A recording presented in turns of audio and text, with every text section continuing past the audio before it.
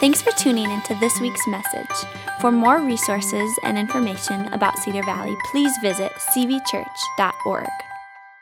Sometimes there are people who want to be critical of Christians, and if you're a Christian, you know this. And there's some easy criticisms. Sometimes they will say, well, Christians are hypocrites. And I kind of go, that's kind of a good point. Christians are hypocrites, you know. I mean, sometimes we talk about one thing, we say one thing, but that's not what we do. We do something totally different. But then I also kind of go, yeah, but we're kind of always going to be hypocrites to be truthful, because I'm going to screw up. It's just a fact. I'm going to mess up, and it's not what I really believe, but I just lost it in a moment. I messed up, you know. So there's that criticism. Sometimes they'll say, well, you Christians, you're judgmental. And I kind of go, yeah, it's kind of true. Christians have just been harsh and judgmental at times. And it's just true. We got to own that. But I'll also say this. Sometimes I think it's going to oftentimes feel that way because we are going to stand for truth and we're not going to apologize for that necessarily. It's the way we go around it, but it's kind of a fair criticism. And then there's one other criticism, though, that I hear commonly, and that is this. You Christians, you're narrow-minded. You're narrow-minded. You think it has to be your way. You think it has to be your way. And in particular, here's what we're narrow-minded about. We would say this, and they would ask the question, why is it only Jesus? We would say, it's only Jesus.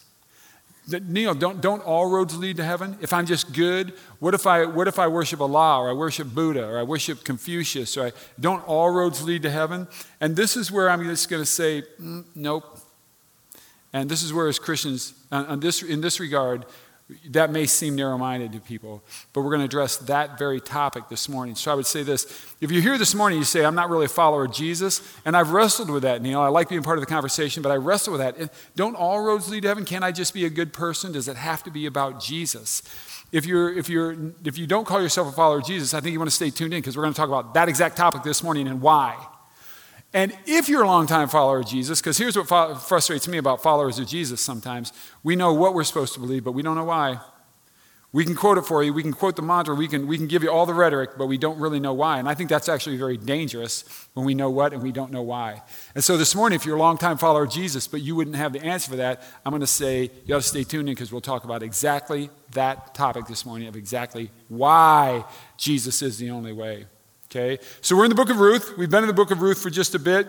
Ruth chapter 3 is where you're going to want to turn this morning. It's the 8th book into the Bible, Genesis, Exodus, Leviticus, right? If you get to 1st and 2nd Samuel, 1st and 2nd Kings, you've gone too far. And it's only 4 chapters. It's just a tiny little book. And so you're going to want to turn there. And then when you get there, I'm going to ask you to stand to your feet as I read this. And if you're newer, just know this. We don't do the up-down thing the whole morning. It's not just this up-down exercise. But what we do is when we read our primary text, we stand. And the reason is it's very symbolic for us. It just says, we believe this is God speaking. I'm starting in verse 1, chapter 3. One day, Naomi says to Ruth, my daughter, it's time that I found a permanent home for you so that you'll be provided for. Boaz is a close relative of ours, and he's been very kind by letting you gather grain with his young women. Tonight, he'll be winnowing barley at the threshing floor, verse 3. Now do as I tell you. Take a bath, put on perfume, and dress in your nicest clothes. Then go to the threshing floor, but don't let Boaz see you until he's finished eating and drinking. Be sure to notice where he lies down.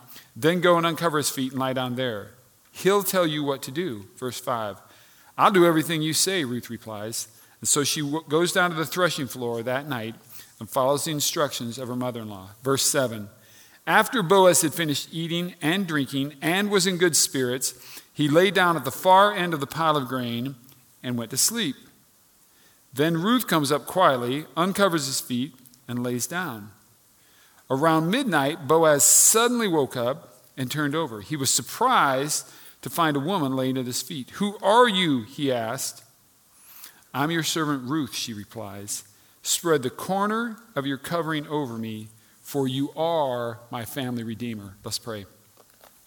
God, we're so grateful that we have the opportunity to come and worship the God of creation, the almighty God, the all-powerful God, the all-knowing God, the all-wise God, the God who is righteous and holy and just, but at the same time is good and compassionate to us. We thank you that you are that God. We worship you this morning, and we continue to worship you as we study your word. We're grateful that you've given us this. You didn't just turn us loose and and hope we'd figure it out. You gave us this instruction. You reveal yourself to us through your word. And so, Holy Spirit, my prayer right now, my ask is that you would do exactly that. That as we worship you in your word, that you would reveal to us the very character, the very nature of God, the very character of Christ. Do that. Speak into our lives right now, God, in a meaningful way. Reveal to us who you are. Draw us to you, God. We pray this in Jesus' name. Amen. Well, you guys can have a seat. So if you've been around, you know this. This is our third week. We've been in the book of Ruth. Ruth is a tiny little book. And what I've said is this. You need to understand this. It's a snapshot. This is a book taken in the days of the judges. It's written during that time. And the Holy Spirit took a snapshot, put it in the Bible. And the reason that he put it in the Bible is to reveal to you and I certain aspects of the character and nature of God. And this morning you're going to see the very character of Christ as you see it. Now, I'll give you just a quick review. Chapter 1, verse 1 said this. This is when we started a couple weeks ago. Very first verse of the book. In the days when the judges ruled in Israel, a severe famine came upon the land. You know this already. If you've been here, right? If you've watched online, that the days when the judges ruled, it was a very wicked time in Israel's history. It was a very dark and bleak time. And what it meant was this. If you go to the book of Judges, chapter 16, chapter 17, chapter 18, chapter 19, chapter 21, they all say this, that the days when the judges ruled, everybody did what was right in their own eyes. Folks just did whatever they thought was right. That's what was going on in Israel. It was a very wicked time. And because of that, it says there was a severe famine that came upon the land. The book of Deuteronomy, God told the Israelites this, listen to me, follow after me, listen to me, worship me, don't stray away, and I will bless you. But he says, be careful, because if you go and worship other gods, if you stray away, if you turn away, God says, I'll stop the heavens, it will produce no rain, and the land will produce no harvest. Hello, there's a famine. That's exactly what's going on. That's all you have to know. It's a really dark time. And then we get introduced to a man named Elimelech. And Elimelech and his wife, Naomi, and their two sons, Mahlon and Chilion, they don't just leave the promised land, which you would never do, but they leave the promised land and they go to this nasty place called Moab. Moab it's named after, its namesake is the product of a drunken and incestuous relationship. And that's where they went. The Moabites were Satan worshipers. They were the arch enemies of Israel. Now, question, why did they go there? Life might be easier for them, might be a little more comfortable, might find a better job, might be able to have a bigger house. Our kids might go to better schools, you name it. But they went there for comfort. That's why they went. They left God's land of blessing, and they went to nasty Moab, right? Well, things just keep going downhill. Just when things get darker, within 10 years, well, first of all, their boys, Mahlon and Chilion, had married two Moabite women, which would have just frustrated their parents. But within 10 years, Elimelech, Mahlon, and Chilion all died. I mean, it got even darker. Now, Mahlon and Chilion had married, and so now it's just Naomi, she's on her own. And finally, Naomi hears that back in Israel, back in Bethlehem of Judah specifically, that the famine was coming to an end. And so she decides she's going to return. It's the first glimmer of light that we've even had in the entire book. Just kept darker, and she decides she's going to return. And the two girls just say to her, hey, we'll go with you. And she says, no, you girls don't want to go with me because I don't have any more sons. There's no one for you to marry. And the one girl, Orpah, she finally says, okay, I'll stay here in Moab. And the other girl, her name is Ruth. And Ruth says, no, I'm going with you. And Ruth makes quite the declaration. Ruth chapter 1, verses 16 and 17. And she says this, where you go, I'll go. And where you live, I'll live. And your people will be my people. And most importantly, she makes this declaration, your God will be my God. And we find out that it's not just lip service. She starts doing things that says she now worships the God of Israel. She has made the God of Israel her God, and she begins to live that way. And then we see them finally, they return, and they get all the way back to Bethlehem, and everybody's excited. And it just made me think, church, are we excited when folks come back? Folks that just wandered off, they strayed off. Are we excited when they come back, or are we judgmental? We say, well, yeah, I knew you'd get it. I love seeing the fact that they were excited. And so they come back and they're excited, and they came back right at the beginning of the harvest season, which was the season of blessing. And at the end of the day, what we said is this, that a life once destroyed by sin, because that was Naomi, that's where she was at, but when she returned, we said can always be raised up and blessed again. She returned at the season of blessing. And then we got into week 2, and we were introduced to a man named Boaz. Boaz is a close relative of Naomi's, a husband, but she was a close family relative. We find out that Boaz is an influential man and a wealthy man, and the name Boaz means strength.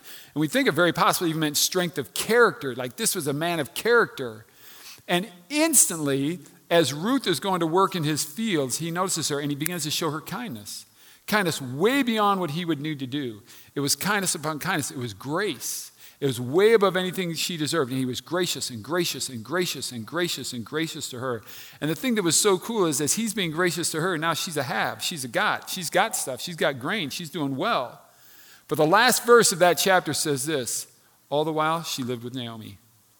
Now why would she do that? She doesn't need Naomi. Naomi's not technically a blood relative. She's not kin. And the answer we said was this: because grace is more like a recycling bin than a storage bin. The grace isn't something we put in a storage bin. It just, maybe it'll come out again someday. No, grace is like a recycling bin. It goes into our lives and it just naturally comes out. Remember? You said that. You said it out loud. You remember that? And we saw that's what grace really does. Grace comes out as something beautiful, that when God's grace comes into it, it just goes out. That's just the natural. Okay, now you get into chapter 3, and chapter 3 starts out like this. One day, Naomi says to Ruth, her daughter-in-law, married to her son, "My daughter, it's time that I found a permanent home for you so that you will be provided for." Translation: girl, we got to get you married. That's what she's saying. That's exactly what she's saying. We got to find a permanent home for you so you'll be provided for. Now, when you think about this, do you think Naomi has a plan? Do you think she's thinking anything? Newsflash, everybody, she's a woman. Okay, here's what she says. Boaz is a close relative of ours. We got to get you married. Boaz is a close relative of yours. And he's been very kind by letting you gather with his... Listen, we got to get you married. Boaz is not only a close relative, he's been really nice to you. Like, Ruth, do the math, girl. Like, he's been really nice. Right? And then she has more plans. She says, here's the deal. Tonight, he's going to be winnowing barley at the threshing floor. This means this. What you would do is you'd cut grain, and then the men would, and then the women would come and they'd tie it up in the sheaves, we said, and then you take the grain and it eventually dry, and then you take that out and you go up to the threshing floor and you lay it out on the threshing floor. And maybe you got a big ox, you got a couple ox, and they come on and they just walk on it like this, right? That could be threshing. Maybe you've got a large stone or some tool that they would pull and they just run over it and it breaks the grain off the stalk. Okay, that's the threshing, and you would do that on the threshing floor. But when the threshing is over, now you do the winnowing. And what you do with the winnowing is you take your large pitchfork, whatever type of tool they had, and you pitch it like this, and you toss it into the air. And now the chaff blows off because it's been busted up, and all that's left that drops down is the grain. But you do this on the threshing floor. Now think about it. You want a place that's pretty breezy. So normally the threshing floor is not right there where you live. You all live right here. There's the threshing floor. No. It's out of ways from you a little bit. And ideally, it would be on top of a hill where the wind would blow. You know what I mean? Toss it up in the air. It just separates everything. Or it might be at an area where you're kind of near a cliff type thing where the wind is going to blow. So that's where he's going to be. He's going to be winnowing out on the threshing floor. She says, remember, Boaz, here's where he's going to be tonight. And then she says, now, do as I tell you. Okay, here's her plan. Now, you got to understand this. Naomi, gets men. She gets men. She's been married to one, and she got 2 boys. Okay, she thinks men. Here's what she says. Take a bath, put on some perfume, and dress in your nicest clothes. She gets men. And so she's saying this, girl, first you got to take a bath, you got to get cleaned up. Then get some perfume on, and then dress in your nicest clothes. She's probably got 2 outfits. She's probably got the clothes that she wears all day to work in, and then she might have an extra dress. She's like, put that dress on, right? And then she says, then go out to the threshing floor. But here's the deal. When you get there, don't just run up and go, hey, Boaz. No, she says, don't let him see you. Not until, now again, she understands men. Let him eat first and let him drink first. That's it. She gets men. Like, make sure his belly's happy and let's get a few drinks in him. That's what she's saying. Be sure to notice where he lies down, and then go and uncover his feet and lie down there. He'll tell you what to do. This uncover his feet thing is really, really interesting language. Some people read this and they think it's a sexual euphemism. Oh, it's got to be some crazy sexual euphemism for the day, uncover his feet. And it would be easy to think that. Here's the question.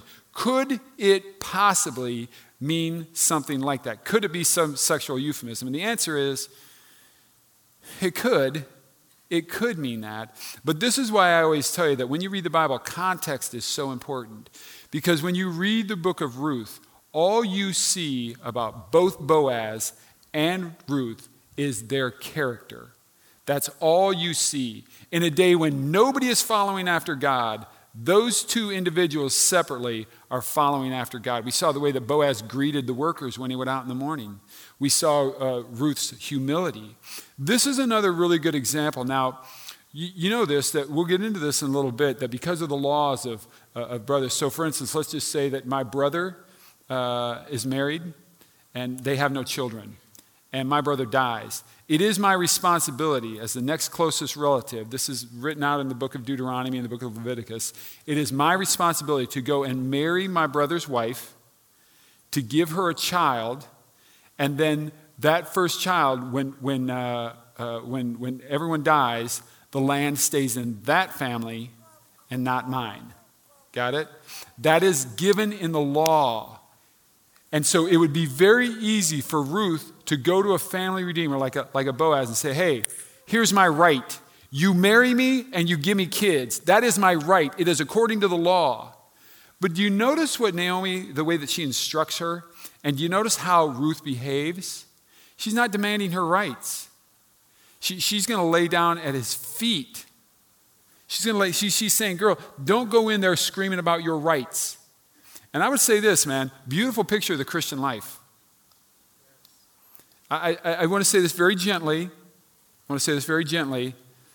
But in the day that we're living, everybody, the Christian life is not about demanding your rights. Christian life is a life of surrender. It's a call to pick up a cross, not a sword. I didn't mean anything by that. I just thought I'd mention it. So he'll tell you what to do. And Ruth says, I'll do everything you say. So she went down to the threshing floor that night and followed the instructions. She did exactly what Naomi told her. Verse 7. After Boaz had finished eating and drinking, note, and was in good spirits. He's feeling good right now. He goes and he lays down at the far end of the pile of grain, and he just goes to sleep. He's probably had a few. He's eaten. He's tired. He lays down and he falls asleep. Then Ruth came quietly. She uncovered his feet and she laid down. Again, she lays at his feet. She submits to him. She's surrendering herself. Got it? Then around midnight, Boaz suddenly wakes up and he turns over. He didn't even notice when she first laid down. He didn't even notice. He's probably, again, I don't mean this in a disrespectful way, but he's probably had a few drinks. And he's eaten. He didn't even know when she had first laid down. Now he wakes up. He was surprised to find a woman lying at his feet. Don't you think? Wouldn't that be odd? Like, he's surprised. Of course he's surprised.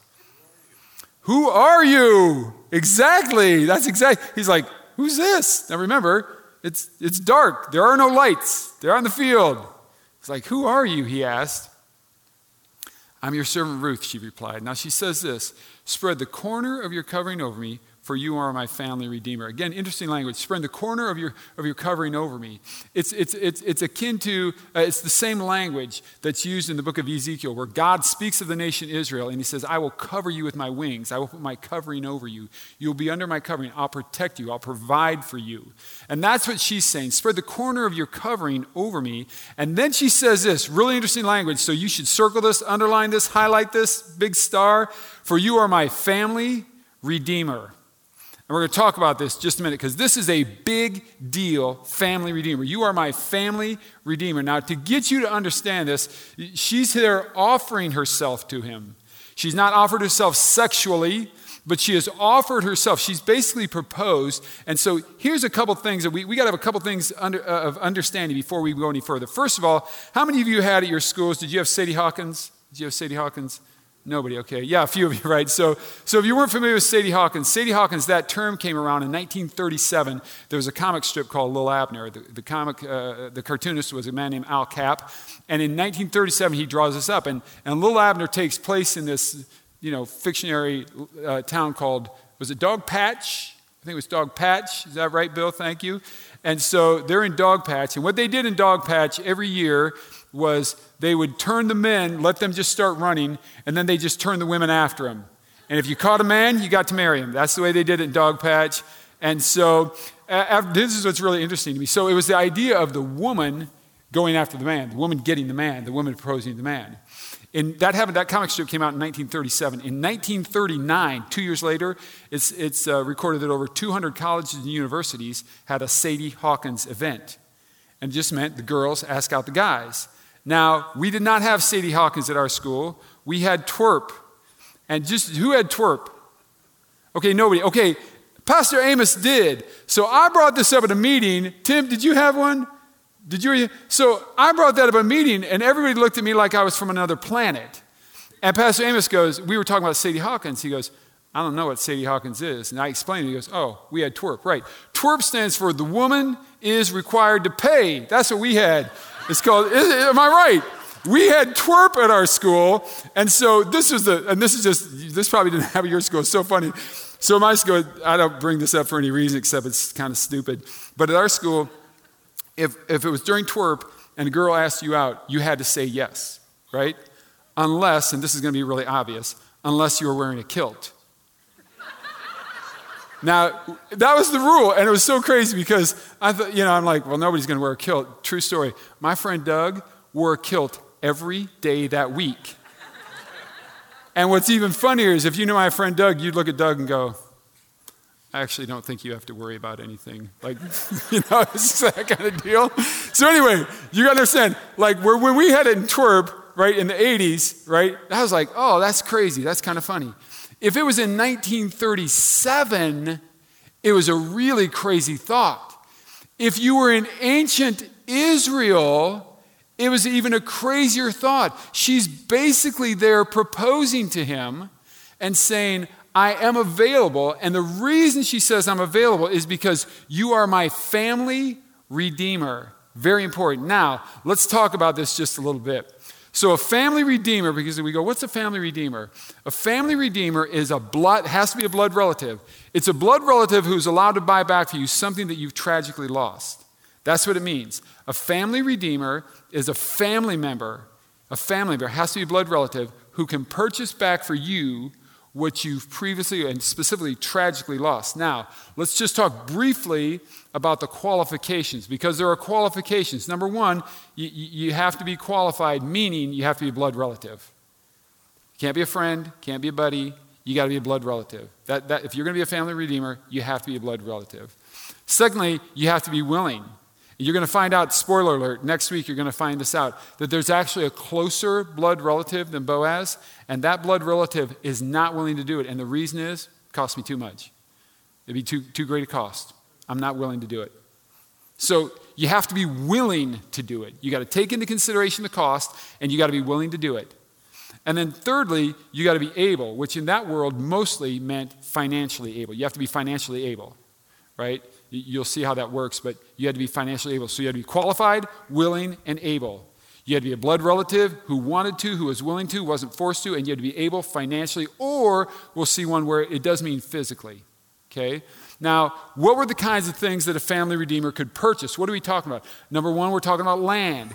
So in Leviticus chapter 25, you go home and read this in your Bibles, Leviticus chapter 25, it lays out the idea that if I had a piece of land, and I became just financially destitute, and I'm really hard up for money, and I say, I need money, I can't afford to continue to keep my land, so here's what I'm going to do. I'm going to sell my land, and I sell it to Pastor Jonas, I sell him my land. That land is not necessarily forever his. It's not a guarantee. And the reason is because a family redeemer, a blood relative who is willing, would count the cost and was willing and is financially able, can walk right in, buy my land, and it no longer belongs to him, and they have to allow it. Family redeemer can buy land. Also in Leviticus chapter 25, if you just read a little further, they can purchase freedom. So now I've sold my land and I don't have any money. Not only have I sold my land and I don't have any money, but I'm even more hard up for money. So here's what I do. I sell myself. I sell myself to Pastor Jonas and I say, for the rest of my life, I work for you. I'm your servant. I'm your slave. And he has to pay me for that. I don't necessarily for the rest of my life belong to him because a family redeemer, a close relative, a blood relative, right, who is willing to do it and is financially able, can come and purchase me back. He gives him money, he has to let me go. Okay, if you go to Numbers chapter 35, you'll read about justice. In ancient Israel, under the law, what would happen is this. If someone murdered someone, their life then had to be taken. We give out the high, it's the most valuable thing is life, and you've taken it, and so we have to give you the highest penalty. The highest penalty is your life would be taken. So here's the deal. If somebody murders me, my brother then can be a family redeemer and come and avenge that death. Now, he has to be qualified in that he has to be a blood relative. He has to be willing to do it, and he has to be able to take that person's life. Okay? Then if you go to Deuteronomy, and if you go to chapter 25 again in Deuteronomy, it's family, and it tells you about how a family redeemer brings back family. And that's the situation that we're looking at, right? If my brother is married and has, no children, if he dies, I as the family redeemer, the close relative, if I'm willing and I'm financially able to do it, then I can go in and be the family redeemer. Okay, so a family redeemer is one who buys back for you what you have tragically lost, right? They're qualified, they're willing, and they're able, and they can purchase any of these things: land, freedom, justice, or family. Got that? That's the understanding. She's asked him out. It's kind of been a Sadie Hawkins / Torp thing because he's the family redeemer. Now, there's one other thing that you have to understand to take out of this story, what we're supposed to take out of it, and this is key. It's the discussion that took place on the Emmaus Road, not the Damascus Road where Paul encountered Christ. This is the Emmaus Road. So here's what happened. Jesus was born, Jesus grows up, Jesus has 3 years of ministry. The Romans and the Jews grab him and they crucify him. Remember this? They kill him. He's put into the tomb. Okay, Easter Sunday morning, he raises from the dead. They didn't call it Easter, but what we now call Easter Sunday morning, he raises. However, no one really knows that he's raised from the dead yet. You remember what the disciples said when they went to the tomb? They went, wow, he's risen. No, they didn't. The disciples, even after everything that Jesus had said to them, went to the tomb and they said, who stole the body? They thought somebody stole the body. They still didn't get it. Okay, not everybody knows that Jesus is risen from the dead.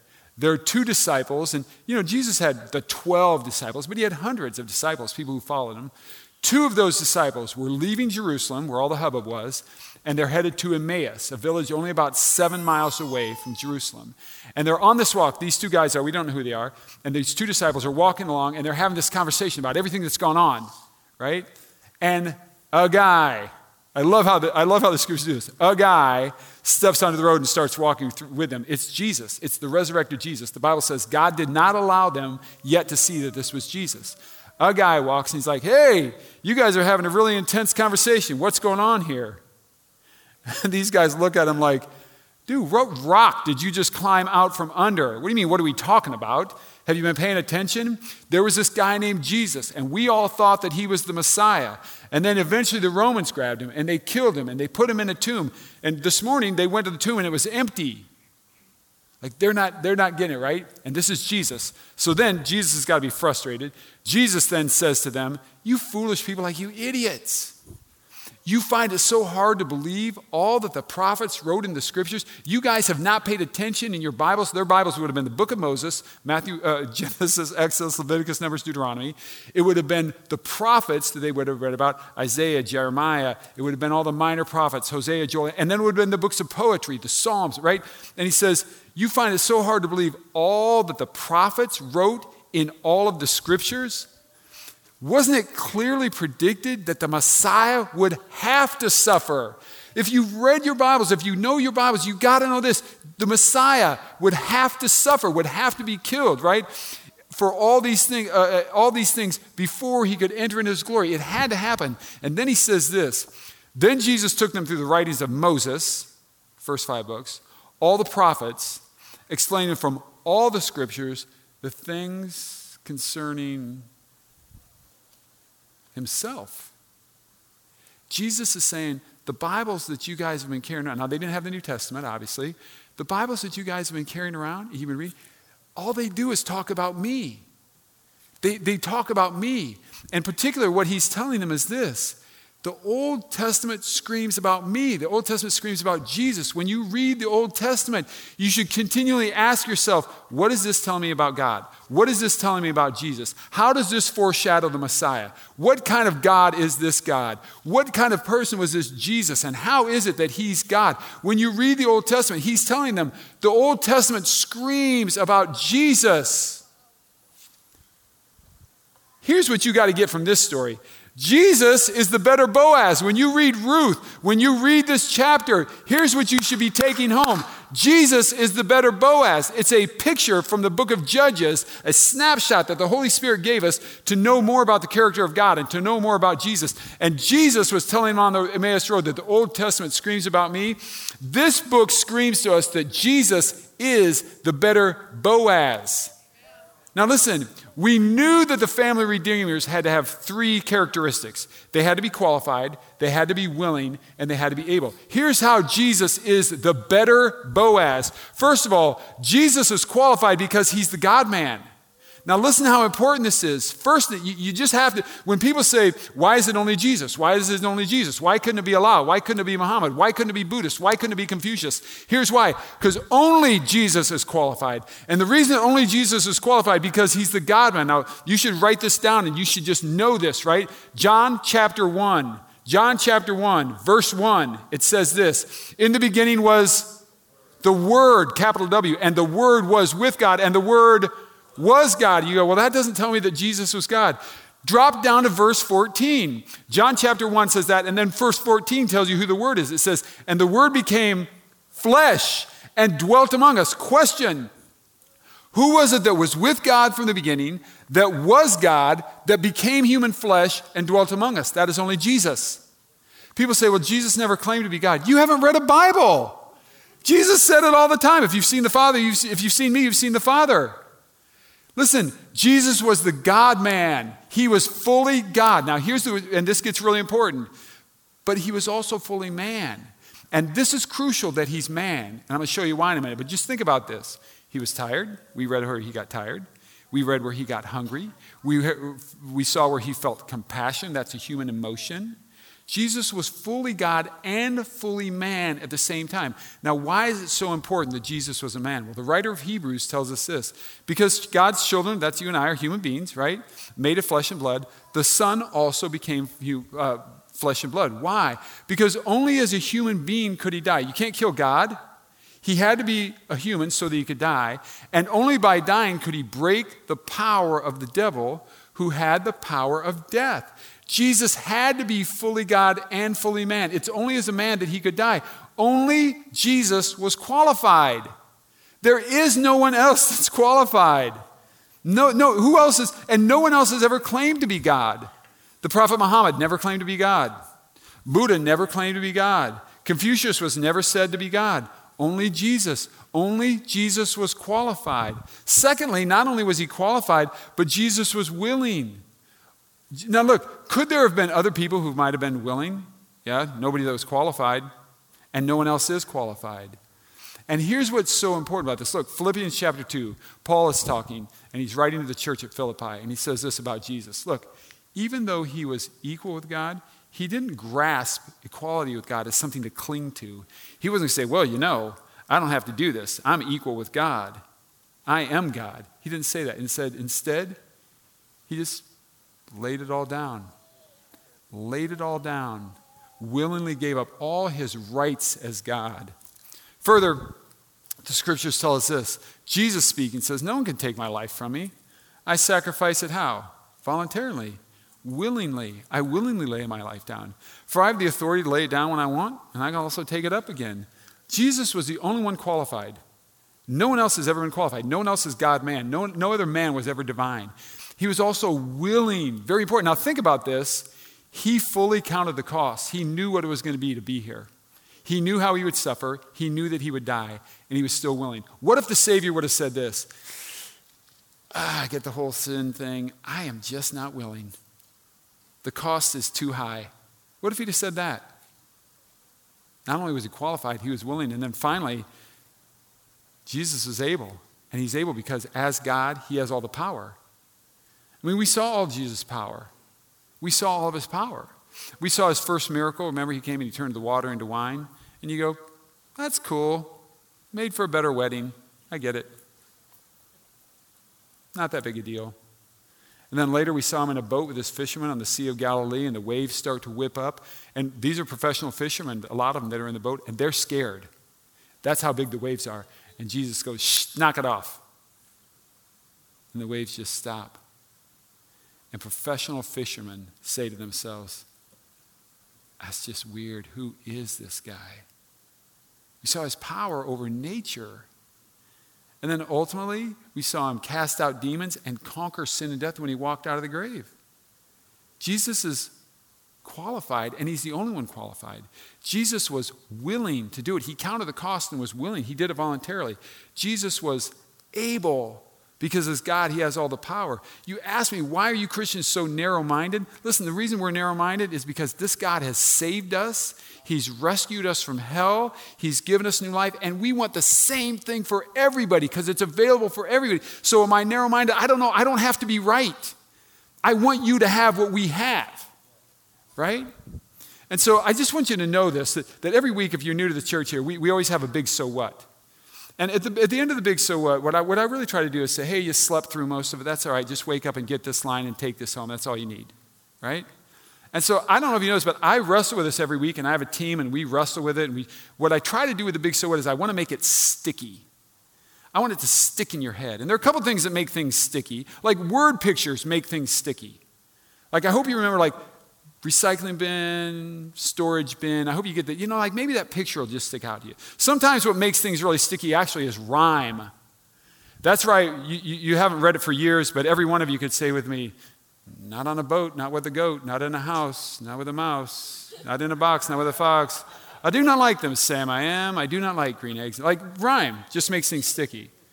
Right? So I tried to make this sticky, and I just want you to see my thought process. And I went through a number of different big so whats. Like I'm thinking, right, qualified, willing, and able. Qualified, willing, and able. So I kind of started out with this. Qualified, willing, and able means that Jesus was more than a fable. I was like, yeah, I don't know if that's where I really want to go, And then I thought, well, let's just make it really straightforward. Qualified, willing, and able, take it home and discuss at the table. I thought that kind of works, you know what I mean? And then I thought, how costly was the death of Christ? I was thinking about the costliness of the death of Christ. And so I said, qualified, willing, and able makes Jesus more costly than cable. And I thought, that's true, I didn't know. And then there was one that was just kind of a reach. This is just me, When I was a kid growing up, I have a great aunt. She's my favorite. And she just had she was like sharp, best sense of humor. And we would just banter back and forth, and she could give it and she could take it, and I loved her to death. And P.S., she makes killer coleslaw, and I loved her. And I remember the last conversation I ever had with her was at her nursing home. I'm telling you what, physically, she couldn't do it. She was all there, and she was just bantering. It was just good. Her name, Aunt Mabel. You can see where this is going. Qualified, willing, and able points to Jesus more than Aunt Mabel. I thought maybe that's the big so what. Then I thought, no, I'm just going to strip this all down. This is the big so what. That's all you need to know. That's it. Qualified, willing, and able. That only speaks of Jesus. It can only speak of Jesus. I don't have to be right. You just need to know this. Why is it only Jesus? He's the only one qualified, willing, and able. That's it. That's why Christians, that's why we sing about Jesus. It's why we talk about Jesus. It's why we preach Jesus, because it's only Jesus. Why? Because he's the only one qualified, willing, and able. That's it. If you're a follower of Jesus, man, you ought to hold on to that. This is what we do in Christianity a lot of times. We say, hey, this idea of relativism in the culture today, this relativism thing is crazy. It's what's good and true is what's good and true to you. And no. And then we talk about Jesus, and then we say this, but that's just what I believe. Is it just what you believe, or is it truth? See, it's truth. When you say that's just what I believe, you relegate Christianity to relativism. It's not just true because you want it to be. It's true because Jesus is the only one who is qualified, willing, and able. That's it. And so then to kind of leads us to the big now. Well, we say we're people of the word. We want to live this way. So the idea is this: because he's qualified, willing, and able, he's the only one, then what we have to do is we have to fully surrender. And I want to highlight fully, because that is not fully surrender. It's not an American idea.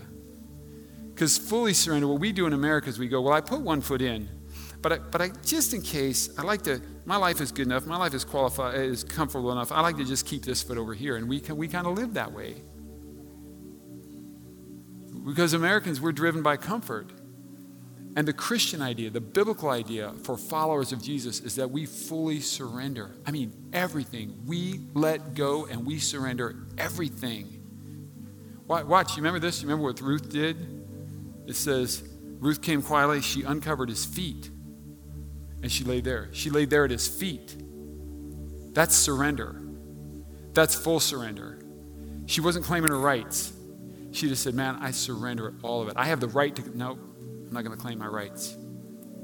I just surrender everything. So here's a question I have for you this morning as we wrap it up. What do you still need to put at the Redeemer's feet? Like Boaz was a family redeemer. Jesus is the Redeemer. What do you still have? Now, I can just tell you this because I've got a head start on you. I've been studying this for about 4 weeks, and the Holy Spirit has just messed with me a bit about, you say you're a follower of Jesus, Neil, but you don't really surrender this. And I don't want to be the only one in this room that's miserable. I'd like you all to be miserable with me. I want the Holy Spirit to mess with you. What do you, now let me just throw some things out at you, because we're Americans. A lot of times it's a financial thing. It's money. We say, oh, Jesus will give you everything. Don't mess with my checkbook. Don't mess with my credit cards. That's not just you. That's not just me. That's an American thing. We're followers of Jesus before we're Americans. So maybe for you it's a financial thing where you just can't let go of your checkbook. Like that. That's very possible. I'm just throwing things out there, right? For some, in the day and age that we live, it's our sexuality. It just is. It's our sexuality. We say, well, I'm going to live the Christian life, but I'm not giving up that. And so we're in sexual relationships when we should not be in a sexual relationship. Anything outside the context of a marriage. You say, well, I don't want to give that up. Maybe it's just in lustful thought. Maybe it's in pornography. It's got to be surrendered. You got to lay that stuff down. I don't know what it is for you. I'm just throwing stuff out there, right? Maybe it's your time. Maybe it's your time where you go, oh man, I'd rather just write a check, but don't ask me to give my time. Don't ask me to serve people. And God is saying, well, you got to fully surrender. That's the call for followers of Christ. Maybe it's that. Maybe it's that. Maybe it's your future plans and your dreams. God, I went to school to do this. I got to do this. Or I'm going to go to school and I'm going to do this. And he says, well, check up. Did you ask me? Maybe I got plans for you and I'm going to bless you. But my blessings come with obedience to my plan. And so maybe it's that. Maybe you got to surrender your dreams and your plans. Maybe it's that. See, I don't know what it is for you. I know all of my struggles. And there's probably more that I'm not aware of. There's plenty to go around. But I'm just saying, what is it for you? I think it's fun, in Mark chapter 14, there's an incident where Jesus is at the home of Simon the leper. He was a man that Jesus radically healed of leprosy. And so Jesus is there at his house and he's reclined. It says he's reclining at this table. And normally when someone came to your house, what you would do is you would anoint their head with oil. It was just refreshment. People travel on dusty roads and it was just refreshing, right? And so you'd anoint them with oil. And Mary comes, and we believe that this incident, there are 2 instances like this. We believe this instance was Mary, the sister of Lazarus and Martha. And she owns an alabaster jar, and it's got expensive perfume in it. It's got nard. It's like, this was an investment for a lot of people. It was easy to carry. It was really, really valuable. And it's probably the only thing that she had that was of any value or any real worth. Oftentimes it was passed on in the family. It was that valuable. And she sees Jesus there, and she breaks the bottle, and she just pours it on his head. Like, she didn't try to give him a little bit. You understand what I'm saying? She just said, all of it. All of it, Jesus. The only thing that I have that's of any value, the only thing that I have that's of any worth at all in this world, anything, I'm giving it all. It's just all surrendered. So here's the deal. Carly's going to sing. And I want you to just sit tight for just a second and just reflect. Like, what is that thing? Father, I pray right now that your Holy Spirit would just speak to our hearts, that your Holy Spirit would minister to us and speak to our hearts. God, convict our hearts. What is that thing? What are we holding back? Holy Spirit, you don't shame us, you don't condemn us, but you're going to convict us. That's what I'm praying for. What is it that we're holding back? Father, reveal that to us even now.